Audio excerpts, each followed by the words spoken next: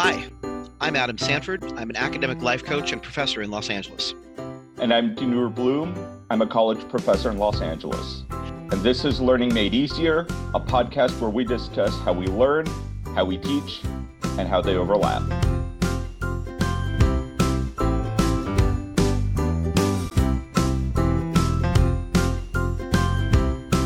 Welcome back to Learning Made Easier.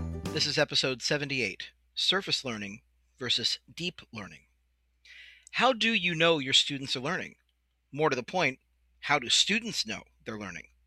In this episode, we'll discuss the Hattie Donoughe method of learning, which looks at learning strategies that work best for surface learning, as well as strategies that work better for deep learning. And this episode is based on an article that we read on kqed.org, which we'll link to in the show notes. According to John Hattie, the director of the Melbourne Educational Research Institute at the University of Melbourne in Australia, and his colleague, Gregory Donoughe, we don't measure learning so much as test achievement because that's a really narrow view of what learning means. Hattie and Donough's model of learning upends that view of what learning looks like. Now, the kind of learning that we educational professionals tend to think of as learning is what Hattie and Donoughe call surface learning, and it's not about anything beyond the test results, really. That can be problematic for students both in the K-12 system and the college environment because deep learning, the learning that sticks, the learning that goes beyond the test, that goes far beyond that. In Hattie's words, and this is a quote, "The purpose of schooling is to equip students with learning strategies or the skills of learning how to learn," unquote. And that's not something easily measured on a quiz or exam. It goes deeper than that. The research team notes three things students bring to a learning situation: skill, will, and thrill. Skill is how they do what they do. Will is the motivation to do it. And thrill is the love of learning, the way the student feels about both what they're learning and how they learned it. All three are necessary to achieve deeper learning.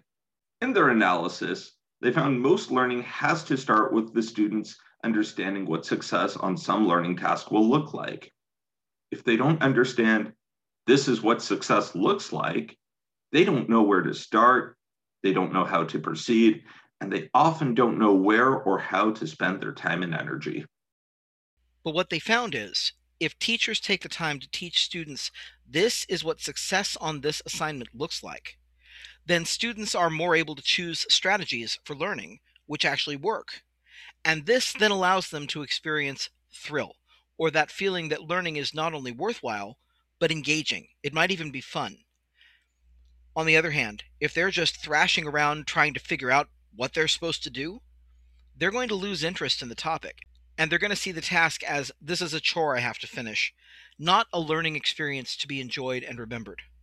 And so the thing is, a lot of professionals will put out, for example, guidelines for a paper and say 12-point font, 1-inch margins, Times New Roman, double-spaced. And the students are saying, okay, but I've never written a narrative essay before. And this says, write a narrative essay about Gulliver's Travels. And I have no idea what a narrative essay is, and there's nothing here to tell me what I'm supposed to do. So instead of understanding what they're doing, they'll be thrashing around trying to figure out from those little clues what's expected. And we wonder why we get papers that are written that have, 1,200 words and are double-spaced and Times New Roman, 12-point font, and say nothing interesting and don't complete the assignment. Maybe we should be teaching them this is what success will look like. Surface learning, which is unfortunately what most of us instill in our students most of the time, is mainly memorization. Learning lots of ideas, but without learning about how they go together, and without much strategy beyond drill, drill, drill. This means students go through monotonous stacks of flashcards simply learning by rote, but without any understanding of why they're learning it, why it matters, or why they should care. This way lies the death of deep learning. Deep learning, on the other hand, focuses on connecting ideas, finding meaning in what they're learning, looking for evidence, finding underlying principles, and many of the processes we probably recognize from the higher levels of Bloom's taxonomy, application, analysis, synthesis, and evaluation. Now, let's be clear. Hattie and Donoughe are not arguing for ditching memorization and other surface learning, but they are arguing that students learn more by using and doing than by memorizing and drilling. And they learn at a deeper level. So Hattie and Donoughe recommend deliberate practice, like practice tests, spaced retrieval, and other strategies that encourage students to interact with material instead of just memorizing material.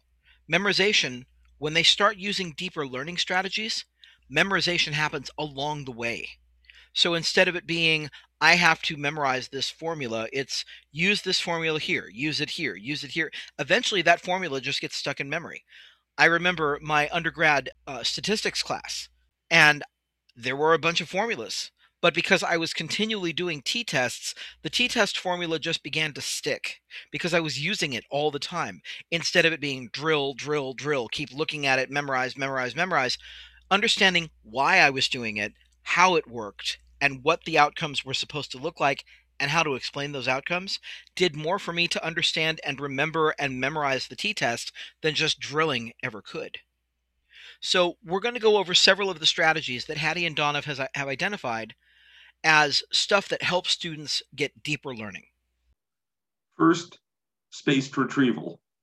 Learning programs like Duolingo use this to great effect. Students learn the basics, then some vocabulary, then have to reinforce the basics, adding vocabulary as they go. Every few weeks, the program cycles back to things they learned several weeks ago, just as the student is about to forget them, and reinforces that learning. In this way, the learning becomes deeper set and easier to recall as the student grows in their understanding and knowledge base. To do this in class, include concepts from earlier units on quizzes so students have to refresh their memory to discuss or use them. Space it out so it's not every day, but maybe every week or so. We've linked to another article specifically about spaced retrieval, and that will be in the show notes as well. Second, practice tests. Give students practice tests. It allows them both to learn what's expected, what success looks like, and also it gives them some practice at retrieving information from their memory so that they'll know what they need to study. There are some teachers who really resist practice tests, but the fact is students perform better on exams when they've had a chance to practice in the form of the test they're going to take. So this increases deeper learning as well as test-taking ability, so it's a win-win. Both surface learning and deeper learning get increased here if they're doing practice tests. Third, having students look at a new problem or concept and explain how it's different from and similar to a previous problem or concept also helps them achieve deeper learning. Keep students from rushing into the new problem and instead assign an exercise where they have to compare and contrast that problem with other problems they've already done. Finally, the jigsaw method seemed to increase learning in all four of the areas that Hattie and Donoughe looked at: acquiring surface learning, consolidating it so it was accessible, acquiring deep learning, and consolidating that as well. The jigsaw activity, it requires students to read or take in new information and then discuss it with other people who have just read it or taken it in so that they increase their understanding. Then they split up into new groups where they then teach other peers about what they read and learn from those peers as well. And according to the research team, this is the absolute best way to increase both surface and deep learning. So let's say that I'm teaching my criminology class and I'm teaching 4 different theories. I divide the students into 4 groups. Group 1 gets to learn about strain theory. Group 2 gets to learn about social learning theory. Group 3 gets to learn about social control theory. And group 4 gets to learn about social disorganization theory. So each of them watch the lecture on that as a group. And then they talk about it for a few minutes. Then we redivide the class so that there's a kid from each of the original groups in a new group. Now each of those students goes round robin in their new group and teaches them, here's what we learned about social disorganization theory, or here's what we learned about strain theory. And then the rest of the group in that group discusses each of the 4 things they've learned. This seems to really create both deep learning and surface learning for all the students in all the groups. So it's a really good method. If you're doing this in a Zoom room, you might do a breakout room, and then you'll have to keep track of, okay, who went into the 4 breakout rooms, and then go back and put those kids into different breakout rooms so that they all get together with people who learned other topics. But this is one of those things that they just like hammer on in the article that we read. Another area Hattie and Donoughe identified as crucial was giving students context for their learning. It's not enough to tell students we're going to learn the quadratic equation. You need to tell students why they're learning the quadratic equation and what it's useful for. Hattie and Donoughe continue to work to identify effective learning strategies that can actually help students deepen their learning and to help educators move away from surface learning as the only valid measure of what a student takes away from a class. Now, when it comes to our experiences with it, I know that for me, learning that math was critical to an art project I was doing in art school, that made the math interesting for the first time in my life. I hated math. But instead of seeing this now as something I have to do for a test, it became something I need to learn so this art project I'm working on will actually work right. Because I was doing something that required spacing out the shading in an ombre thing so that it got wider and wider as it went further and further away. And I knew that if I used this particular mathematical formula, the art would look better. And I reached out to a friend of mine who's a math geek and I said, Janet, how do I do this? And she says, oh, this will be fun. Let me teach you. And so we had like a 45-minute conversation. I asked a bunch of questions, and I still remember that formula. I may not remember much else, but I remember that formula, and I can still explain how it changed the project that I was working on. What I like to tell my students is that if they want to earn A's on my term papers, don't just tell me what I asked you on in the prompt. I want you to connect what you're writing about for me to material you've read or talked about or heard about in another class. If I'm giving you a criminology paper and you can relate it to a Pan-African studies class that stood out to you, or something from an English class last semester, it makes those papers so much more interesting for me to read. And for me, it's a happy moment because I can see those connections. I can see the light bulbs going off when I see students kind of working their way through saying, I remember this idea and this is how it relates to social disorganization, which I write about in this paper. Or here's how I remember something from my English class and how it relates to social control. And what I also do for my tests, when it comes to practice tests, I don't often do them. I will give my intro students some more quizzes so that they get used to dealing with the multiple choice and the vocabulary that they might need to deal with in my lectures a little bit. But what I will do for my students is I always lead them through an in-class review session. And what I'll do most of that session is we'll talk about that material that's on their test and we'll have a conversation about it. Because if they can understand the material well enough to talk about it, then hopefully that makes a test where they're looking at the right answer choice on each and every question a little easier, because not only have they said this is the right answer, they've talked about why it's the right answer. I'll occasionally throw them a few multiple choice questions in the review, but for the most part, I like to keep it open because I want to see them making those connections and trying to really entrench the ideas that they're going to be quizzed on. So I was also thinking of two other things that relate to the strategies they're talking about. When I was in high school, I took an algebra class. Now, I hated it because it was math, but it was very specifically set up. The book was set up to use spaced retrieval.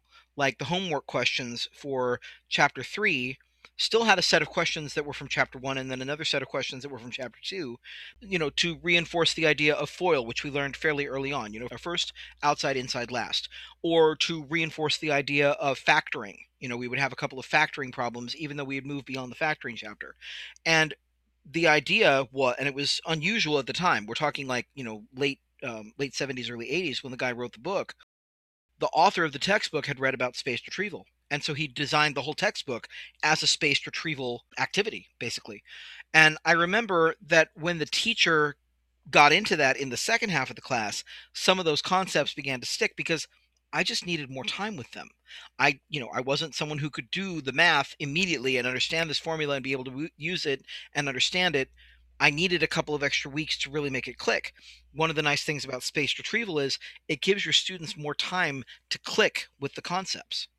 And then the other thing, what Donoughe was talking about, bring in stuff from other classes on your papers.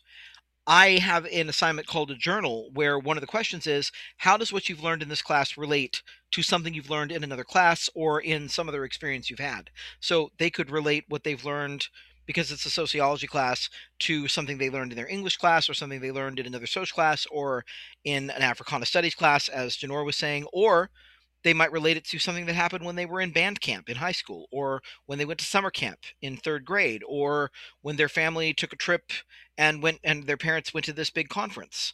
Okay, they can relate it to a bunch of different things. They can relate it to their church group, right? And that skill is going to be important not just in our classrooms, but when they get out of school, when they're done with school. And so the more you can create assignments that create spaced retrieval, that create practice tests, that create the ability to find out what the context is and plant those concepts into a context, the better deep learning you're going to get from your students. Now, the way students can use what we've talked about in this episode is, one, don't focus so much on the score or the test. And we know that that's really counterintuitive to hear. We've talked about what grades mean in college, that your grades do not define you, whether we're talking about for a class or whether we're talking about for one test. Ask yourself and your teacher, why is this material important? Why am I learning it? What's interesting about it? And try and find ways to connect with the learning on a deeper level. Don't just read it because you have to read these 15 or these 30 pages by Thursday. Read it because there's a really interesting question that's going to be discussed in an article. Read it because maybe this is going to set something up that you really care about in 2 or 3 weeks, but you've got to lay that foundation. And the way teachers can use this, start by using Marianne Winklemas's transparent teaching methods, which tell students what they're going to do, how they're going to do it, and why they're learning at all. The context is critical to get students away from the mindset that's all just cram, jam, take the exam. Teach your students how to do spaced learning and establish it as a major learning method in your classroom. Set up your assignments around spaced learning. Also, allow your students to take practice quizzes and practice tests. And another way to do this is they take the test, you mark what's wrong, but you give it back to them and ask them to correct their work and explain where they went off track. That also increases learning. And finally, when you present a new concept, ask the students to compare and contrast it with a previous one. Provide the concept that they need to compare and contrast it to the first few times, and then let the students pick the previous concept to compare it to. This is a spaced learning technique where you say, all right, we are now learning about this battle in the Civil War. How does this relate to that battle in the Revolutionary War? Let the students do that compare and contrast. And then maybe a little later on say, okay, we're talking about the War of 1812. What's a previous concept we can compare and contrast this to? Spaced learning, right? They're pulling something out that they had to look at 3 weeks ago, 4 weeks ago, and compare it to what they're looking at now. When you do that, you are providing a spaced learning opportunity. And that is a really good way to get this learning to go deeper. So that's what we have for you in episode 78. If you're finding this podcast helpful, please share it with your friends. We're always hoping to get new subscribers so we can help even more people. You can find us on Apple Podcasts, Spotify, and Android. We're hosted on blueberry.com, and we would really appreciate it if you could write a review of this podcast for us on Apple Podcasts. Be sure to join us next week for episode 79, when Adam and I talk about how to handle divisiveness in the classroom.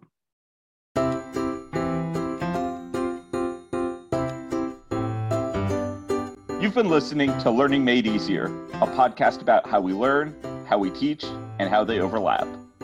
We want to say thank you to all of our supporters on Patreon who make this podcast possible. If you want to support us, please go to www.patreon.com/learningmadeeasier. And we look forward to seeing you next week.